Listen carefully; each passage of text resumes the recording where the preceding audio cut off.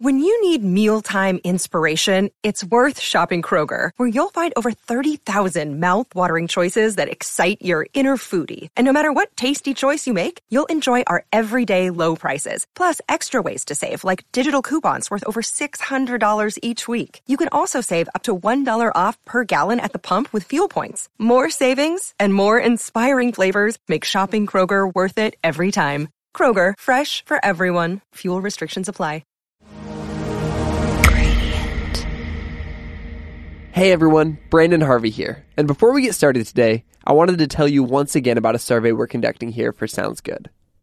It's a simple survey that will help us learn more about you, no matter how long you've been a listener of Sounds Good or how frequently you listen to the show. If you would, take a few minutes to go to gradient.is/podcast survey and let us know what you think. There are some questions about your listening habits, what other podcasts you subscribe to, and what you like or don't like about the show. Again, that's gradient.is/podcast survey. And along with the survey, if you do like what we're doing with Sounds Good, would you mind going to iTunes and leaving a short review? It really is the best way to let other people know about the show. We really appreciate the support. Thank you so much, everyone. Now, let's jump into the show.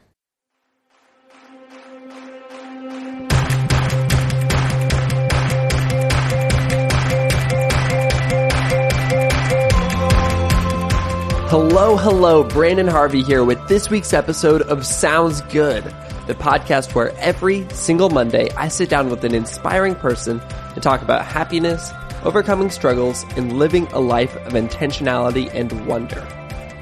You might have noticed that last week we took a week off, but I'm so excited that we're back today with an amazing conversation with hip-hop artist, poet, Propaganda. Propaganda grew out of the Los Angeles hip-hop scene and has become a prominent voice in the world of political activism and education. He's assembled a body of work that challenges his listeners with every verse and reaches across the spectrum of pop culture. I've admired this guy for a long time, and I am so psyched to have him on the show. And even more exciting, we're playing one of my favorite pieces of work from Propaganda to close out the show, so definitely stay tuned through the end. And with all that said, let's jump into the conversation. Here we go.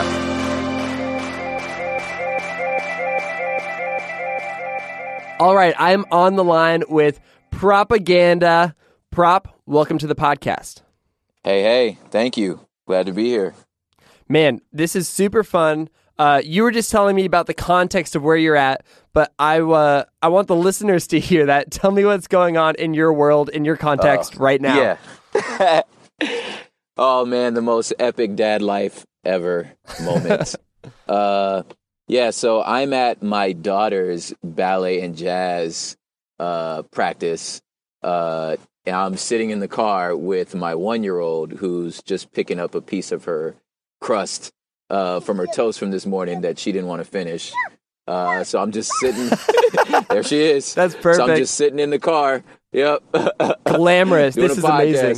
Super glamorous. My wife was like, I got a meeting. I can't keep the baby. So I'm like, oh, okay, but I have a podcast. Got to figure it out. It's like, okay. That's the best. Way to defy gender roles. This is perfect. Oh, man. If you knew how our house worked, bro, like, I love it. Gender roles are a joke. I love it. Uh-huh. Okay, and so you're in L.A. right now. I am. So you were L.A. born and raised. Born and raised in Pacific Ocean saltwater in my veins. I can't breathe fresh air. I can only breathe smog. Yeah. And what was life like for you growing up? What was, I don't know anything about what Los Angeles life is like growing up, because I grew up in a small little town in the Pacific Northwest, so still West Coast vibes. But tell me about your life growing up. Yeah. Well, I started off in sort of inner city Los Angeles, South Central LA. And then we moved to about 20 minutes east of that to an area called the San Gabriel Valley, specifically a city called West Covina, La Fuente. And the LA narrative, like if somebody's not mentioning like the Mexican influence, then like they wasn't really here, So so I grew up in a almost totally like Mexican neighborhood. So very like incredibly bicultural, very bilingual.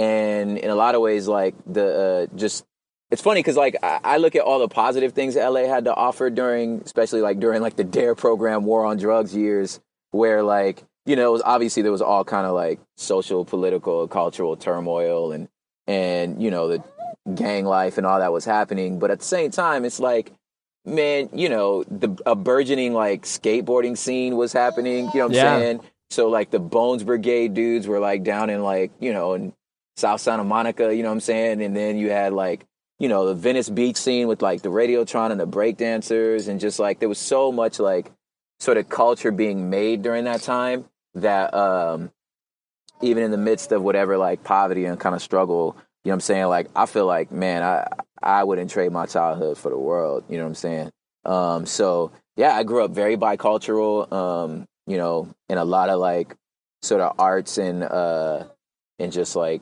a lot of like culture now was being, you know, kind of developed there. Yeah. And you were a part of that, and you were a part of the like early hip hop scene, right? Yeah. Well, I mean, early hip hop scene, you know, is like early 80s, you know what I'm saying? And like I wasn't necessarily, I wasn't really there for that. Maybe I'll swap some words around and say your early life was spent in the hip hop scene. Yeah. There we go. So I'm like, I'd say like second wave, like hip hop, But I did see like the big boys. Like I remember for my 10th birthday. No. For my sister's, what birthday was that? I think it was like her sweet 16.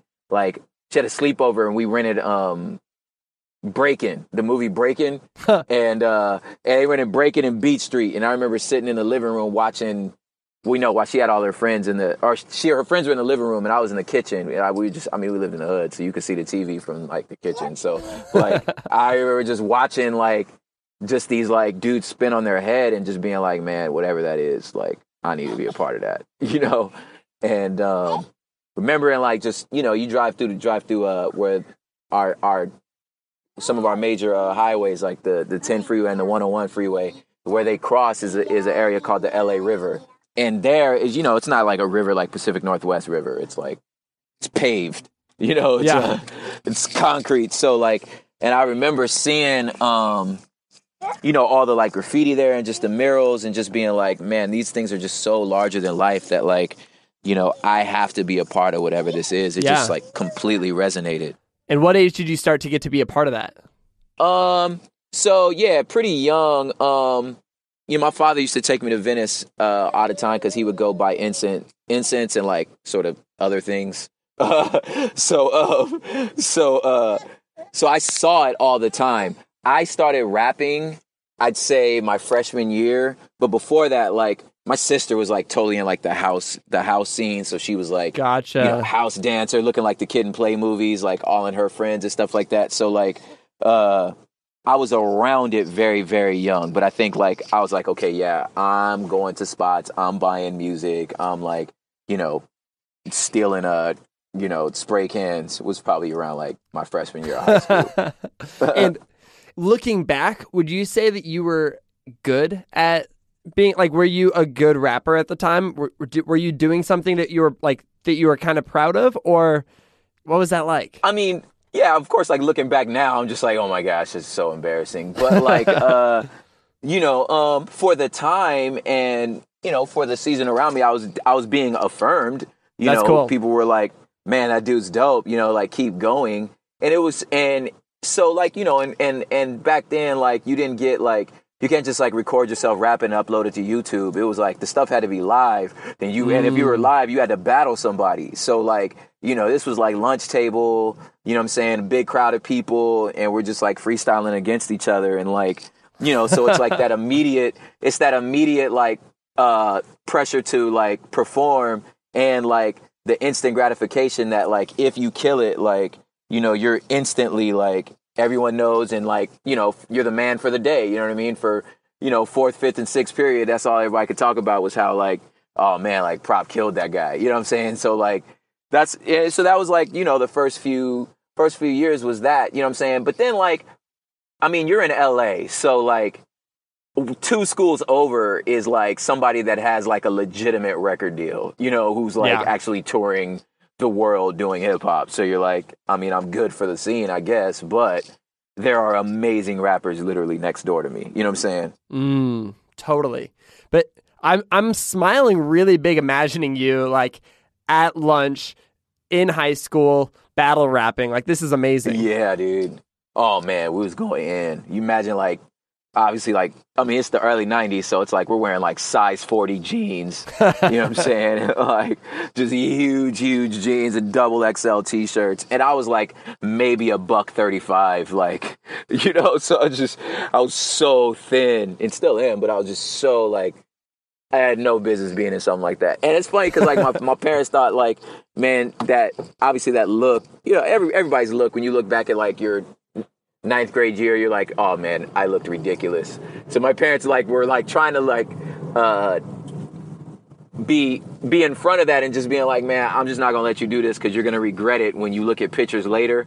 But I'm still like every other kid. Like, as soon as I left for school, I had borrowed one of my friend's clothes from my backpack, pulled it out, changed, went to school, you know. Had to change back before I went home so that my parents wouldn't get mad at what I was wearing, you know. But that's so funny.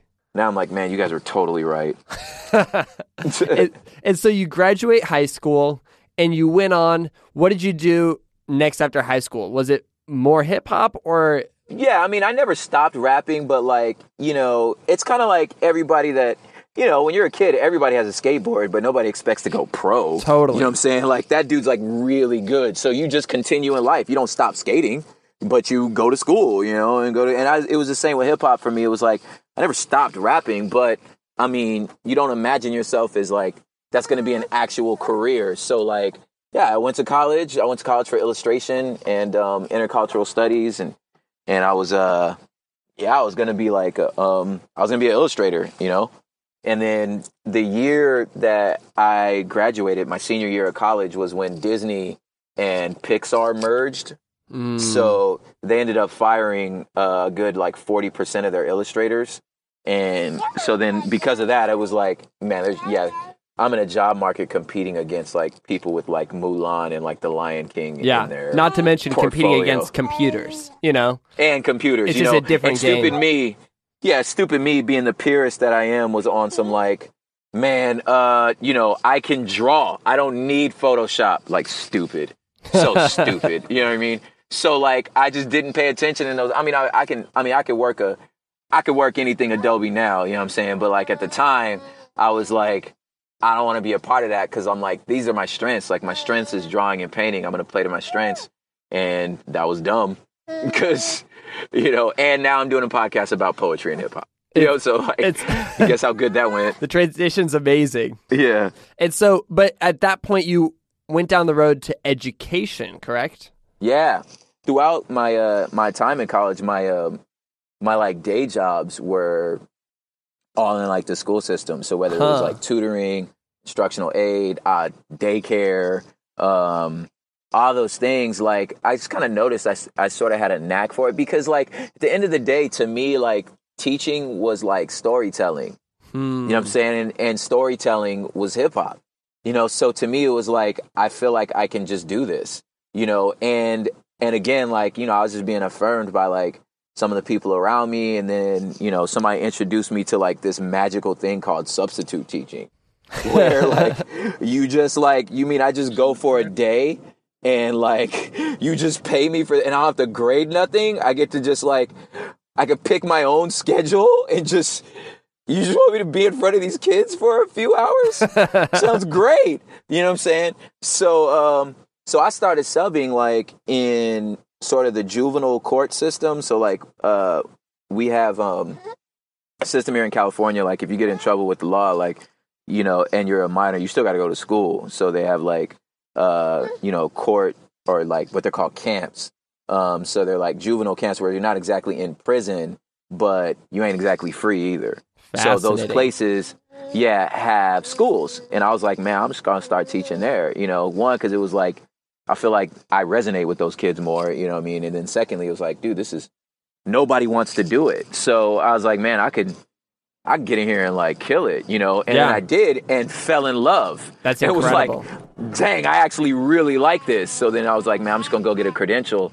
So I went to get a credential in education and social science. And that's my daughter. And so you went and you got a credential. Yeah. And then so I kept teaching in like alternative, like sort of high school spaces. It's because of what I knew about the structure of education. I'm like, I feel like this is much better for students, and I wanted to be a part of that. And then ended up helping start a charter high school that was kind of like built around the arts and like big like edu speech. So like integrated instruction, project-based learning, co-teaching, like constructivism, just all these like big soaring like education terms. But like I got to come in like the second year of it. The first year they only had ninth graders, so I got to come in when they were starting to like build out all the rest of the grade levels. And I helped build out the 11th grade and helped design some of the ninth grade stuff. Man, that is awesome. Yeah. And then obviously you're not still working for a charter school anymore. I am not. You're yeah. a hip hop artist, a poet, traveling on tour. Like, what was the transition? What was the pivot? What was the deciding moment? So what's crazy is like the day I got the year I got hired at the school was the year I got my first record deal. Whoa. And it was one of those things where it's like, okay, this isn't like, I wasn't Britney Spears. Like, they're not cutting me $1 million check to like make a record and go on tour. It was like, okay, we'll put out your record. Okay, now go make a record. I'm like, oh, okay. You know what I'm saying? So it was more like that. So, I'm not an idiot. You know what I mean? I still had rent, so I kept working. But it's kind of funny. It was almost like Weekend Warriors. It was like, I'd get out of work, head straight to like my buddies' like offices in Whittier, and we'd catch a flight to Florida, go do a show on Saturday night. Man. With the and it's so funny. You got a line at the merch table, people trying to take pictures. I'm like, little do you know, when I get back to work on Monday, you know what I'm saying? Yeah. It's gonna be like, this is the real life I live, And and then after a while, it started being like, man, one day like the phone sort of rang. Maybe 6 years later, the phone rang, and then it never stopped ringing. And, I was grinding during that whole time. I got to do a lot of cool projects. I toured with KRS-One. I did some, I got to do like the Warped Tour and not all the dates, but a number of like the California dates. I was on, I did Rock the Bells, like just all these like cool things while still working full time. And then eventually it was like one of those things where I was like, man, I'm not doing either of these things well. Because your attention's so divided. So like if I'm going to be a teacher, just be a teacher. If you're going to do music, then do music. And now it's kind of like, if you're going to do it well, you know what I mean, then you have to at some point stop dividing your time. Plus the California was making so many like policy changes that just kind of like, I just kind of felt like I was being pushed out just as much as I was being pulled away. Well, and so you made this transition and you jumped into poetry and hip hop. And the thing is, you kind of got to make a little bit of a compromise because your work has always been very, very teaching focused in a lot of ways. It's really been focused around education. I mean, sometimes the topic is education, but you're taking ideas that are big and lofty and you're saying, how can I break this down in a 3-minute track? Yeah. Tell me about the intentionality behind that, because that's not what every hip hop artist does. That's not what every musician or artist does. Yeah. So I always say like a good example, I think probably for your audience would appreciate is like, I say like, you can go the Radiohead route or the Sigur Rós route. And they're both amazing, right? But you're not gonna hear Sigur Rós on like your morning drive or your afternoon drive on the radio. You know what I'm saying? You're going to hear that. But at the same time, how many bands can point back to Sigur Rós like, yeah, they're why I do what I do. That's the sound I look for. That's what I want to be. You know what I'm saying? So for me, it was like, I just took the Sigur Rós route. Or another one is like, you could say like, take the Michael Jackson route or the Prince route. Like Michael Jackson was like, hey, and they both survived. They're both amazing. Michael Jackson was like, look, what's the sound right now? All right, I'm going to be better than everybody at this sound. And I'm going to keep evolving. I'm going to find the best writers, the best musicians, get them in the room and make amazing, timeless music, right? Prince was like, I'm riding naked on unicorns. That's what I'm going to do. You know what I'm saying? Like, y'all do whatever y'all want. I'm about to find, like, bootyless pants and I'm gonna wear that mug. You know what I'm saying? Grow a perm and do these weird things, and it's gonna be amazing. And so what I'm hearing from you right now is that you're saying that you want to ride naked on unicorns. Oh man, you telling me? Yes. So like, I was like, I'm gonna go that route, because that, to me, that's the stuff that like I found more inspiring. So like, once you swallow the pill that like you may or may not ever win a Grammy, you may or may not ever be on a radio, but I'm gonna love this music, and dudes that are on the radio are gonna wish they made music as creative as me, and as poignant as me, and as timeless of me. I'm gonna take that route. You know what I'm saying? So for me, it was like, there was that. And then there was like just sort of probably three parts. Like the second part was like, the reality is like, I just don't have a pop ear. Like, I don't know how to make music that's like, you know, just catchy and like, you know, kind of, I don't want to say shallow, but like just kind of fun for the moment, like moment music. Like I don't know how to make moment music, you know? And then, I mean, I come from like, my father was a Black Panther, man. I just come from like a line of people that like, yo, everything you do is about something bigger than you, you know? So teaching was about something bigger than me. The hip hop I fell in love with was always about something bigger than the music. You know what I'm saying? It was about the culture. You do it for the culture. You know what I'm saying? So if I was going to start making music, it was always going to be about something bigger than me. That's huge. And I feel like you've done an especially great job at that. And when you're creating something that's bigger than you, what you're really doing is you're offering perspectives that challenge the cultural norm. You're saying, here's what people believe. Yes. Here's why I'm going to break that down and challenge people to change their opinion or act differently or whatever that is.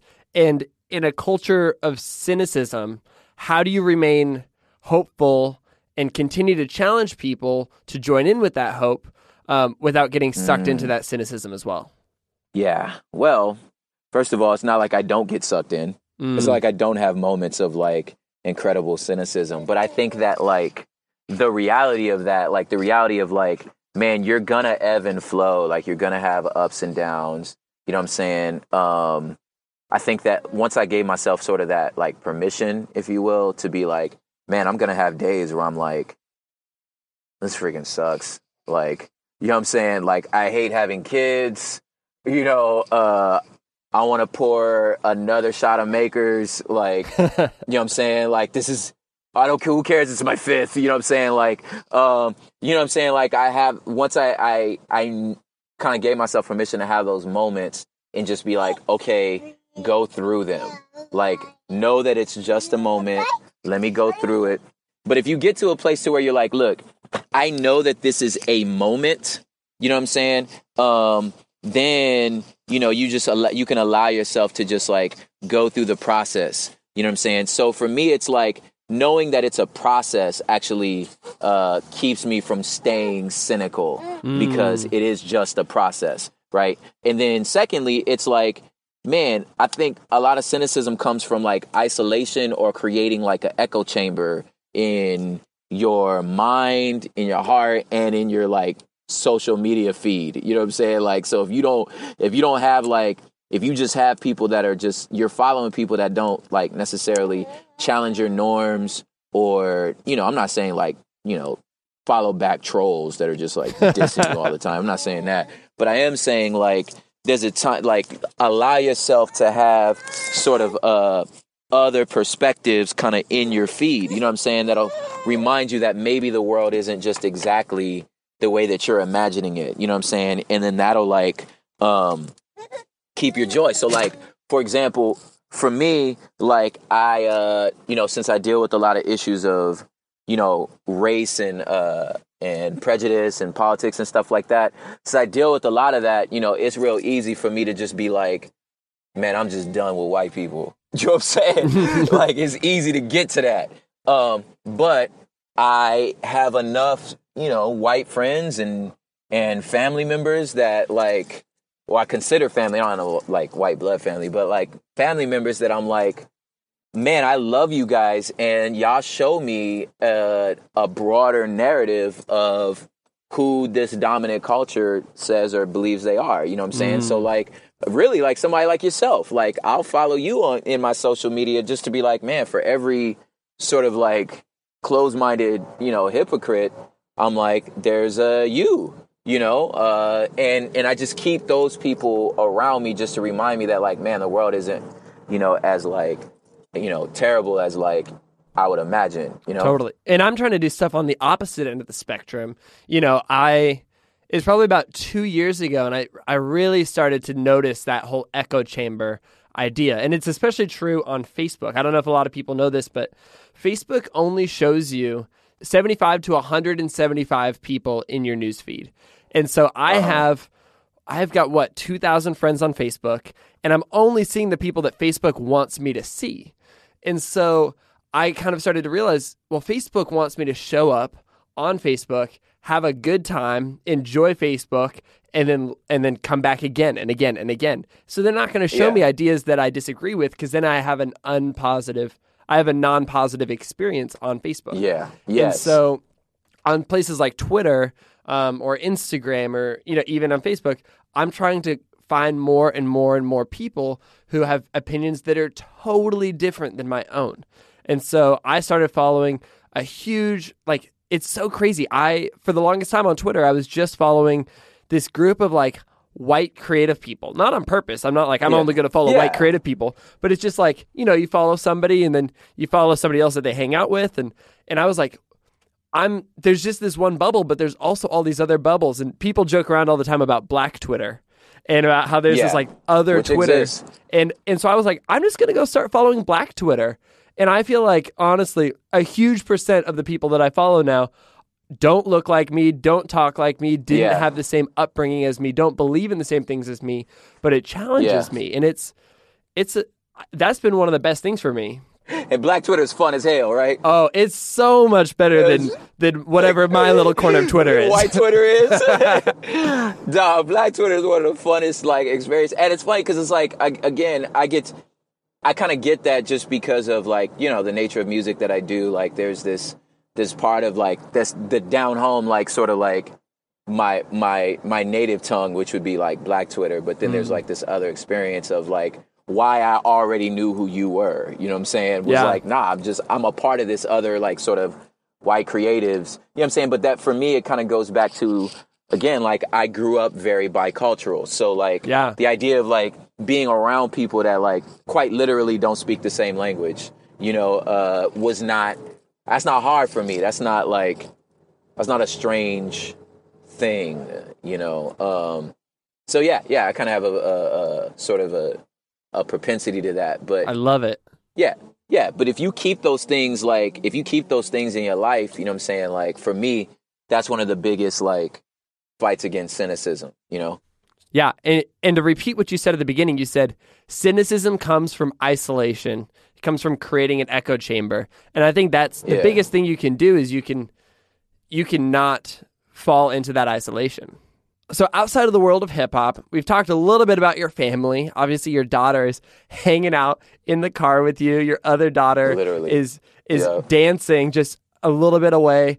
You mentioned your wife. And I've heard you say before online, and I'm pretty sure in some of your art, you've said that your family is a family of freedom fighters. Tell me a little bit more about that. Yeah. So my dad was a civil rights vet. He was in the Vietnam War, came back, got a lot of disillusionment from man, I'm about to go across the world to fight for this country against people that ain't never called me nigger. You know what I'm saying? That you know what I'm saying? They've never done these things to me, but I gotta go.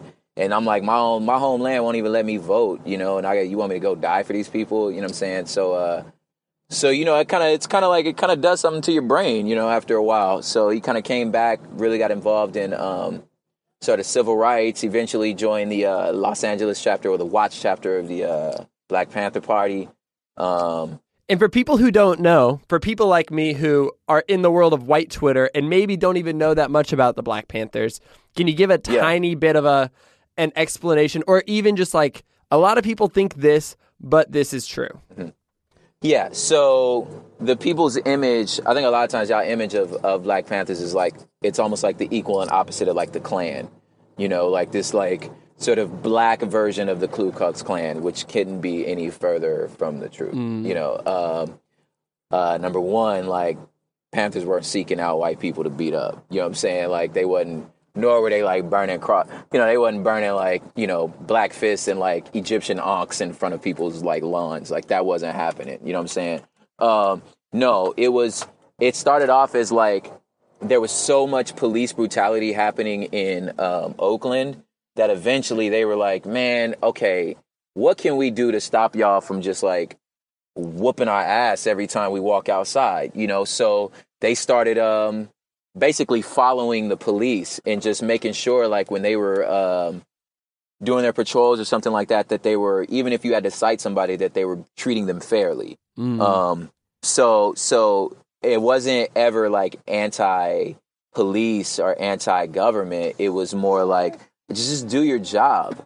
You know what I'm saying? Like, it Totally. just be what you say you are, and then that's really like what the attitude was. And then eventually, they started moving into a lot more like social programs. So they used to, if a kid can't focus in school, oftentimes it's because like he's hungry.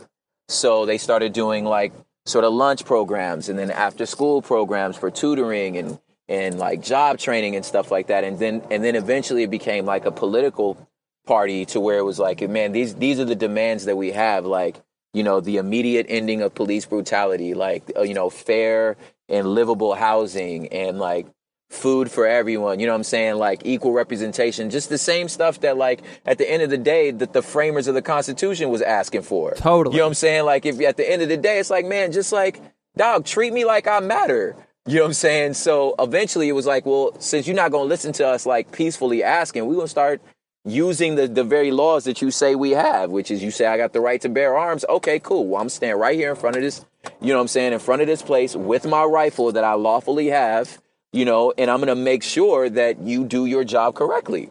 You know what I'm saying? And if you're not going to live, we're going to march. So they stood in front of the state capitol stairs and was like, look, man, these are our demands. You know what I'm saying? Like, y'all got to stop doing this. And that was really like the sort of the crux and attitude of the Black Panther Party was that, and of course there was like, variations within the thing. No group is like truly homogenous. And there were some that were more extreme than others, some that were more violent than others, some that thought that like, working it this way is not going to work as well as if you work it that way, and then all those things. Then eventually you had like, which is like recorded, it's public record now, like, a organized sort of clandestine plan from the CIA to break them up, because truth is they were incredibly effective. Like it was working. You know what I mean? Yeah. Like crime was going down in the city.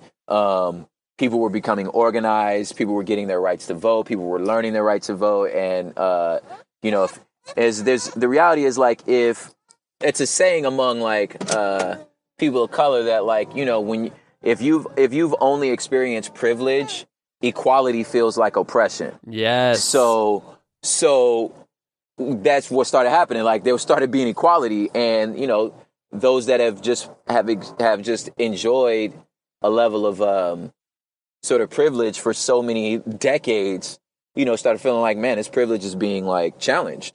So we're just saying, no, it's equality. That's what you know what I'm saying? What are you talking about? Right. But eventually it was like, nah, this needs to stop, and we need to stop this, so then that's when like the sort of the propaganda machine, was put out as far as like, nah, these are violent, they're racist, they're, all these other like sort of pieces. And there might've been, like I said, members in the group that were violent and racist, you know what I'm saying, or violent and prejudiced, but yeah, it was more like a spin. So anyway, that's good. That's a good explanation. Continue. Yeah, cool. Yeah. So my dad was part of the after school sort of tutoring program.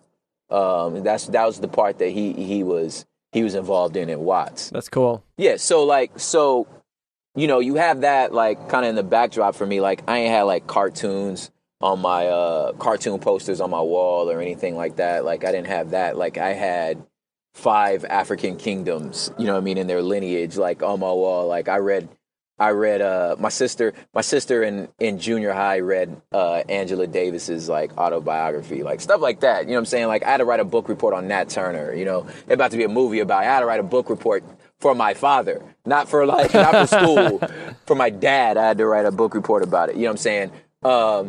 So it's these type of like sort of things that are like kind of flowing through sort of my childhood. Like I just understood that like, man, you know, there's a like I said, there's a cause that like you just have to participate in, and there's just no option because of like you owe your people, you owe the world around you to make the world a better place. So like that was just sort of my experience. And I was drawn to, as I got married, I was drawn to, you know, a young lady that feels the same, you know what I'm saying? And my wife is heavily involved in like sort of advocacy work, whether it's in education, but she works a lot of times with like sort of first generation and low income students. So it's like she's like a lot of like the connections between black and brown children. Now she teaches a class at Chapman University on the structure and formation of privilege and how privilege works. Like, she's just sure her PhD is in educational policy and equity and social context and like systemic issues in education. Like, yeah, so she's a freedom fighter in her own right. Matter of fact, probably at a much more effective level than I am. You know what I'm saying? Because she has the actual degree to prove it. You know, that's incredible. And then, like, tell me about your daughters and how old are your daughters again? So I got an 11-year-old and a 1-year-old. 11-year-old and a 1-year-old. How are you in the same way that your dad raised you up to be a freedom fighter? What are you doing in the lives of your kids to kind of do the same thing? Yeah, so, you know, it's interesting, right? Like, so because of like where my wife went to college, or at least for her PhD, it was very affluent. It was a very affluent area, but during that time, that was like my daughter's like kindergarten, first and second grade year, you know, so that sort of like imprint of like what life really is, like it kind of stuck with her. So for her, like first 3 years of school, all she knew was like this world that just did not match, you know, where we were actually going to live because we were just there for school. You know what I'm saying? Yeah. And the type of like work we were going to actually do. So a lot of our time was actually spent kind of like undoing that. So what we did as soon as we could was like moved her out of this affluence and back into the city just so she could like have a more accurate perspective of like sort of what life really is. A lot of people, I think that they would say, oh, I want to give my kid this life of affluence. I want to give them this experience that's nicer so that they can get ahead. And you're saying the best way to get ahead is to erase that, to get rid of that and give an accurate experience. Yeah, once she started being like, she hung out with her grandma and she was like, Daddy, grandma actually rides the bus. Oh. And she was like grossed out. We were like, all right, that's it. Nope. You know what I'm saying? So we were like, yeah, okay, we need to move. So we moved to like, you know, we're in Long Beach and granted, like, you know, we're not in the projects because we don't have to be, you know what I'm saying? But at the same time, like we're in the city, you know, where like, you know, like real life is happening. So there was things that we just made sure she was a part of and that she participated in, you know what I'm saying? Just so she could be in a lot of ways like bicultural or in her own right, you know, and we keep her like sort of abreast to like what's happening nationally. We make her watch like presidential debates, you know what I'm saying? We make her like keep up with like protests and riots. Like we've taken her to like Black Lives Matter protests and stuff like that. You know, so there's things that we just make sure she's continually aware of, you know what I mean? And yeah, just keep those things in front of her and kind of let her make her own decisions, you know what I'm saying? But like one of the things we had to like accept about, you know, having kids was like, you know, she's just not us. You know what I'm saying? Like she wants to, you know, go to ballet. You know what I mean? Totally. And like we're like, yeah, you know, and just kind of like, I don't want to stifle that, but at the same time, like when we go to ballet, I want you to think about like, yo, this is a privilege. You know what I'm saying? Yeah. Like you have a level of privilege because of what not only just what mommy and daddy did, but what granddaddy and grandmama did. You know what I'm saying? And like just reminding her that like, yo, this didn't happen out of a vacuum. You know what I'm saying? Like totally. Somebody fought for your rights to do this. You know what I'm saying? So like that's something that like we constantly sort of remind her of. Yeah. And I mean, it took me way too long to understand my privilege. It wasn't until the last few years. And so, and it's been incredibly helpful for me. It hasn't been a burden learning my privilege. It's actually been incredible. And so it's amazing that your daughter is going to grow up with that experience of saying, I get to do this thing, but that's out of a place of privilege. And I think it makes you more altruistic. It makes you more aware, loving. Absolutely, because privilege isn't inherently wrong, because we all have it. What in some way, shape, or form, we all got privilege. Privilege, it only gets wrong when A, you deny it, or B, it's not leveraged for good. You know what I'm saying? Like, leverage your privilege for good, you know what I mean? And for the service of others. When you do that, you know what I'm saying? Like, privilege is a privilege, and it's great, just leverage it and leverage it correctly. Do you experience any sort of backlash for using your privilege for good or using your art to talk about important topics? Yeah. Some of the backlash is, the same, like, sort of like trolls everybody gets, you know what I'm saying? Yeah, Where like, I listened to a podcast about like the sociology of social media trolls, or the psychology of social media trolls. And it really helped, like, when, like, in a lot of ways, it's like, well, they're sociopaths. So once you know that, you know what I mean? Like, then you're like, oh, okay, I get it. You know what I mean? They may not go out and kill somebody and, like, eat their underwear, but in the same way, they get this, like, sort of, like, demented joy from, like, prodding, you know what I'm saying? And, like, once I knew that, it was like, I can handle this. But I think some of the backlash is, I guess, is sort of unspoken, if you will, where it's like, we're just going to stop booking that guy. Yeah. Or, you know what I'm saying? Or, like, we're just not going to invite him to this. You know what I'm saying? So what I found was, like, there can be somewhat of a gravy train in sort of the little subgenre of, like, music that I exist in. But you got to play by the rules. You know what I'm saying? And if you don't play by the rules, then that river kind of dries up. Gotcha. And so I found that, like, in a lot of ways that raging river became a brook, but what was funny to me was, like, my message never changed from when I was first introduced to this world. You know what I'm saying? So I'm like, I don't understand why, like, I don't understand what changed. Like, I've always talked the way I talk, but people are just starting to get uncomfortable now. They start getting a little too uncomfortable. You know what I'm saying? So there's that. And then I think, on the other hand, though, like, it's introduced me to this, like, whole other, like, world of, like I said, people like yourself that are like, man, just the opposite of, like, what I would expect dominant culture to be. You know what I'm saying? That kind of, like, my boldness has kind of invited me to, where it's like, nah, it's people that are like, no. Help me understand. Like, show me show me my weak spot. Show me what I'm missing. You know what I'm saying? Like, and I want to be a part of, like, the change in this world. You know what I'm saying? So, like, I've been more, like, introduced to that world, which is dope. Yeah. I think that's been really cool in the last year, just seeing a lot of people in my circle it seems they're reaching out to you and they're saying, hey, help me understand this. Help me explain this. And you've been a really, really good, and it's probably your amazing upbringing of biculturalism that's allowed you to say, hey, let me translate this for you. Let me explain this in a way that you understand. And man, one of my favorite pieces of yours, it's that video that you just went live with of your live performance of your poem 20 Years. 20 years. Man, It's incredible. And it just, Thank you. It's, you listen to it and you feel uncomfortable and it takes you by surprise. And at the end, your heart is bumping, and it's just, it's a great, incredible experience. And it's one of my favorite things you've Thanks, ever created. And I think you're creating it at the perfect time, and you're creating it in a way where people are willing to listen, and they're willing to be challenged and changed. And that's huge. Man, okay, and this is something you've talked about before online, kind of along these same lines.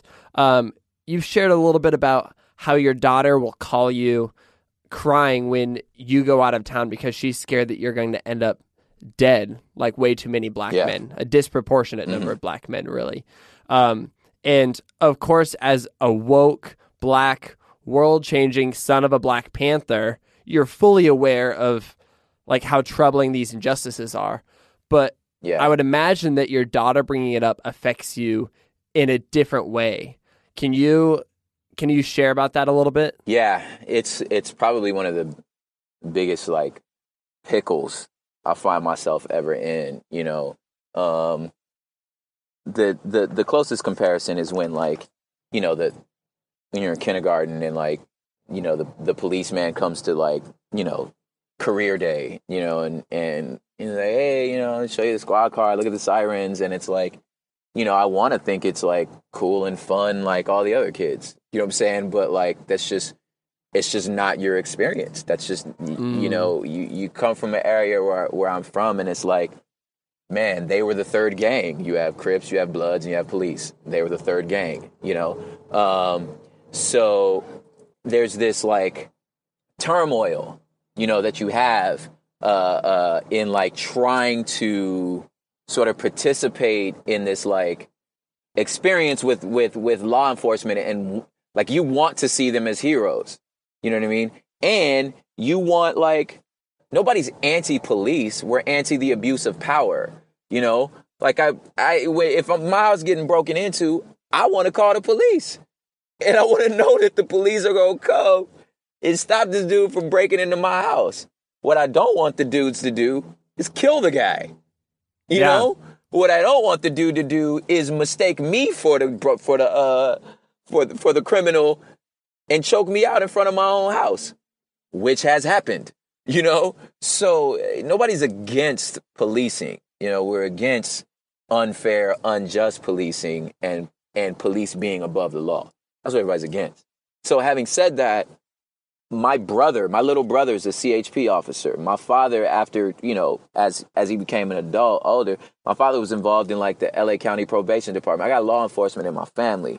So knowing that, coupled with the reality that like my daughter's fear is not unjustified, you know, it just makes for a pickle, you know. So like, how do you explain to an 11-year-old the difference between the systemic and the individual, you know, where it's like, I can't say that every cop's not racist, you know what I'm saying? But at the same time, there's a structure that they're a part of that feeds a racist structure. You know what I'm saying? So like, and it's hard enough to explain on Facebook to adults, you know, explaining that nuance to your daughter, like that can't come easily.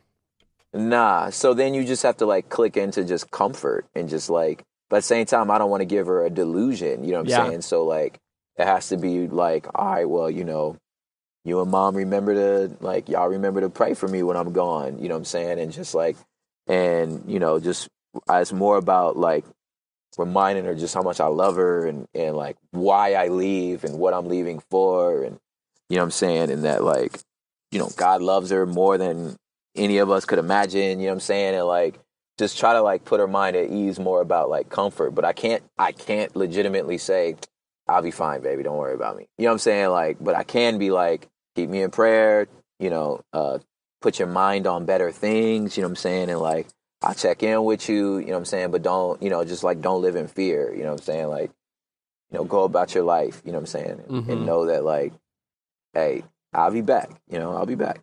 That's good. That's really good. Yeah. And dude, I really appreciate you talking about race, because I know it's like a heavy topic, and it's not your job as somebody of color to have this conversation. So I appreciate you being willing to talk about that. And, you know, the goal of this podcast is for like this to be a place where we can have conversations that matter and conversations that are important. And I love your perspective. Thanks, man. Especially when you're talking about like not being cynical. Yeah. Like, if you could talk about race in an uncynical way, it's helpful. Exactly. And that's what I'm trying to do for you. You know what I'm saying? Yeah. Yeah, you're great at that. Thanks, man. And with that, I want to transition into this part where every single episode, I love to ask 3 questions to guests. And the first one is this. How would you describe the kind of person that you most admire in the world? I like it. The person I most admire in the world is humble and quiet, yet when they speak, like the earth stops. that is very patient, like waits for the shot. You know what I'm saying? But when the shot comes, has no fear in taking it, but is just humble, gracious, patient, quiet. But when they speak, it's thunderous. That's good. That's a good kind of person. Yeah, I know, right? I wish I was that. Me too. I'm more like all over the place. Like, wait, no, listen. You know what I'm saying? Like, that's me too. Place. Yeah. Well, we'll keep on working on it. Yeah. Question number 2. What are you consuming that you love right now? Well, one would be salt and pepper chips, kettle chips. I'm consuming a lot of that I'm loving. I have a salt tooth. I don't have a sweet tooth. I've got a sweet tooth. Yeah.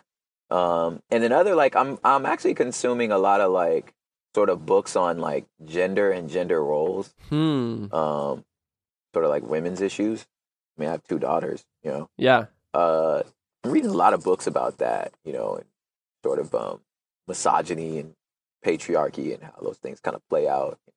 Things I may have, like, unknowingly sort of perpetuated and carry, you know what I'm saying? In the same way that, like, you know, a white dude figuring out about racism, you know what I'm saying? You're like, oh, crap. You know what I'm saying? Like, it's for me, it's like I'm figuring that out about, like, misogyny, where I'm like, oh, crap. You know what I'm saying? Yeah. So that's kind of like a lot of stuff I'm consuming now. That's good. And then massive amounts of NPR. Dude, all about the NPR. NPR Politics Podcast has been my favorite politics podcast. They just have like a pretty healthy conversation on politics without diving into cynicism. It's just kind of fun. Yeah. And then... Yeah, and Wait, Don't Tell Me. Wait, Don't Tell Probably Me. Like it's like my favorite podcast. Yeah, I love just like flipping it on the end of the week. I don't know why I said flipping it on. I tap it. It's a button on my phone. But yeah, me too. It's great. Yeah. My last and final question is, based on the ways you've chosen to step out and live your life differently, what's one thing you'd encourage someone else to do in their own life? Man, start looking for like people doing and affecting culture the way you want to, and just like absorb everything about that person. That's really good. Yeah, like who's doing what you're trying to do. I think somebody gave me that advice when I was in maybe high school. And so I started looking around and I'm like, okay, who's creating the art I want to create, and who's doing something amazing with the platform that they've gained from that? In a lot of ways, that's what this podcast is about. And I have no doubt that, you know, you're asking that question and somebody's going to say, well, I'm picking Prop. Like, this is amazing. I picked this guy. Yeah. Oh, man. Prop, for people who want to find you online, where can they stalk you? Where can they listen to your music? Where can they jump into the conversation? Yeah, well, I'm on all the social medias, and it's just Prop Hip Hop. So that's Twitter, Instagram, all that. It's Prop Hip Hop. Our website is humblebeast.com. That's humblebeast.com. All of our music's there. If you're into downloading, it's there for free. If you're trying to stream, it's just Propaganda. I'm on all the streaming sources, Spotify, Twitter, or, Apple and Tidal. Like, I'm on all of it. So, yeah, the YouTube, same thing, Prop Hip Hop. Dude, so good. Seriously, thank you so much for hopping on the call and for hanging out while your daughter's in ballet. I really appreciate it. Dude. We'll have to do it again next time your daughter's in ballet. That'd be so fun. And this little one's asleep finally, so like we're good. Man, thanks so much, and thank you, brother. And keep being awesome. Yeah, man, back at you.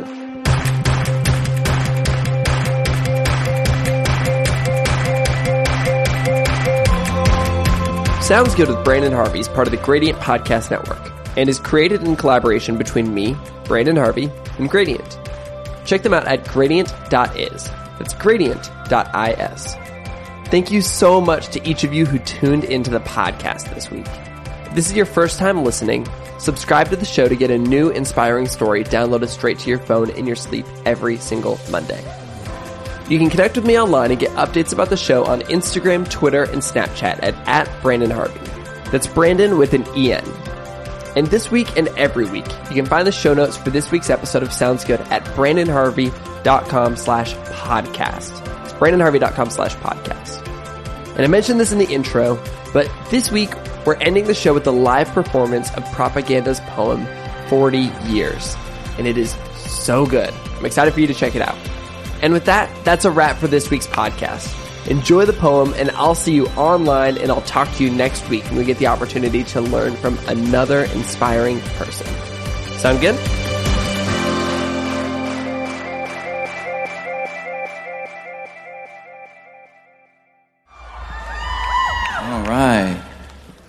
All right.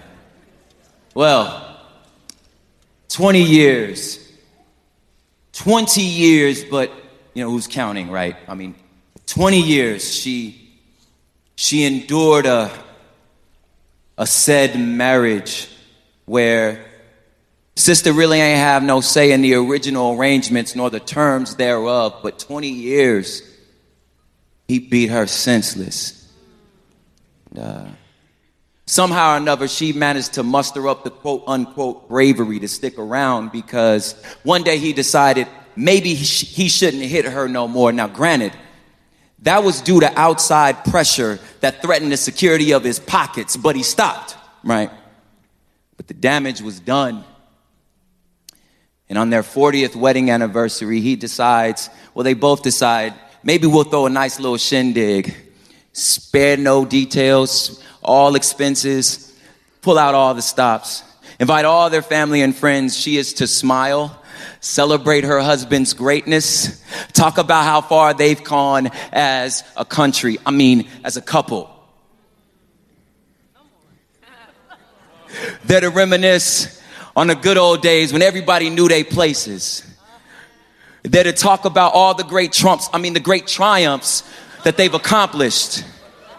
All the lands and the places that they've conquered, that they stole, that they visited.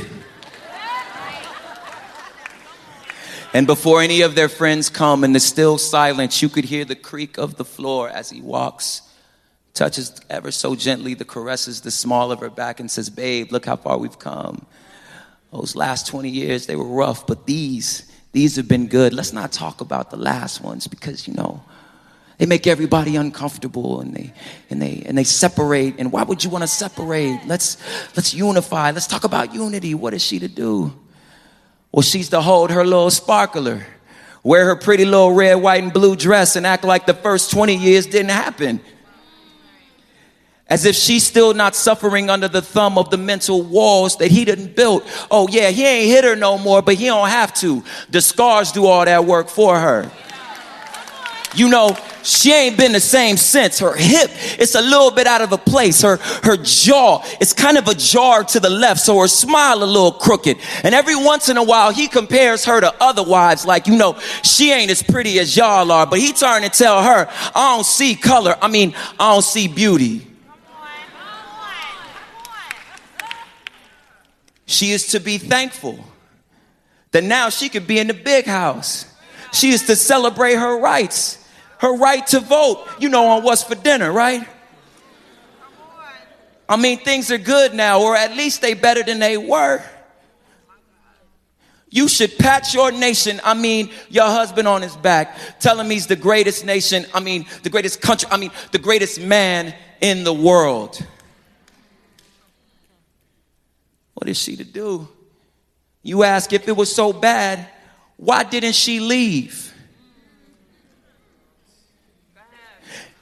As a matter of fact, why is she always playing the victim? Why is everything about her? Don't other wives get hit too? Don't all wives matter?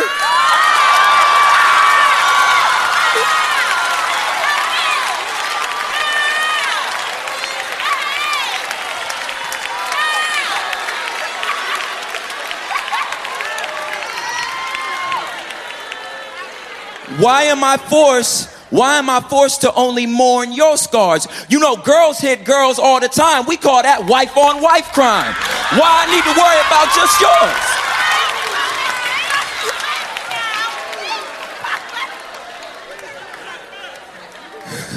And if it was so bad, If it really was so bad, why was he not prosecuted? Why did not all of your friends who saw this all going on step in and say something?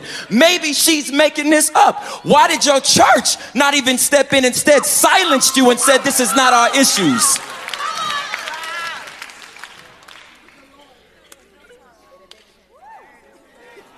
And in a weird twist of magic, somehow she just became the victim and the villain. And I don't know how this worked. Does he not owe her? Does forgiveness not require restitution first? Does the cross that you say you cling to does not scream that justice comes before reconciliation? How can we talk about unity if you're not ready to admit you wrong?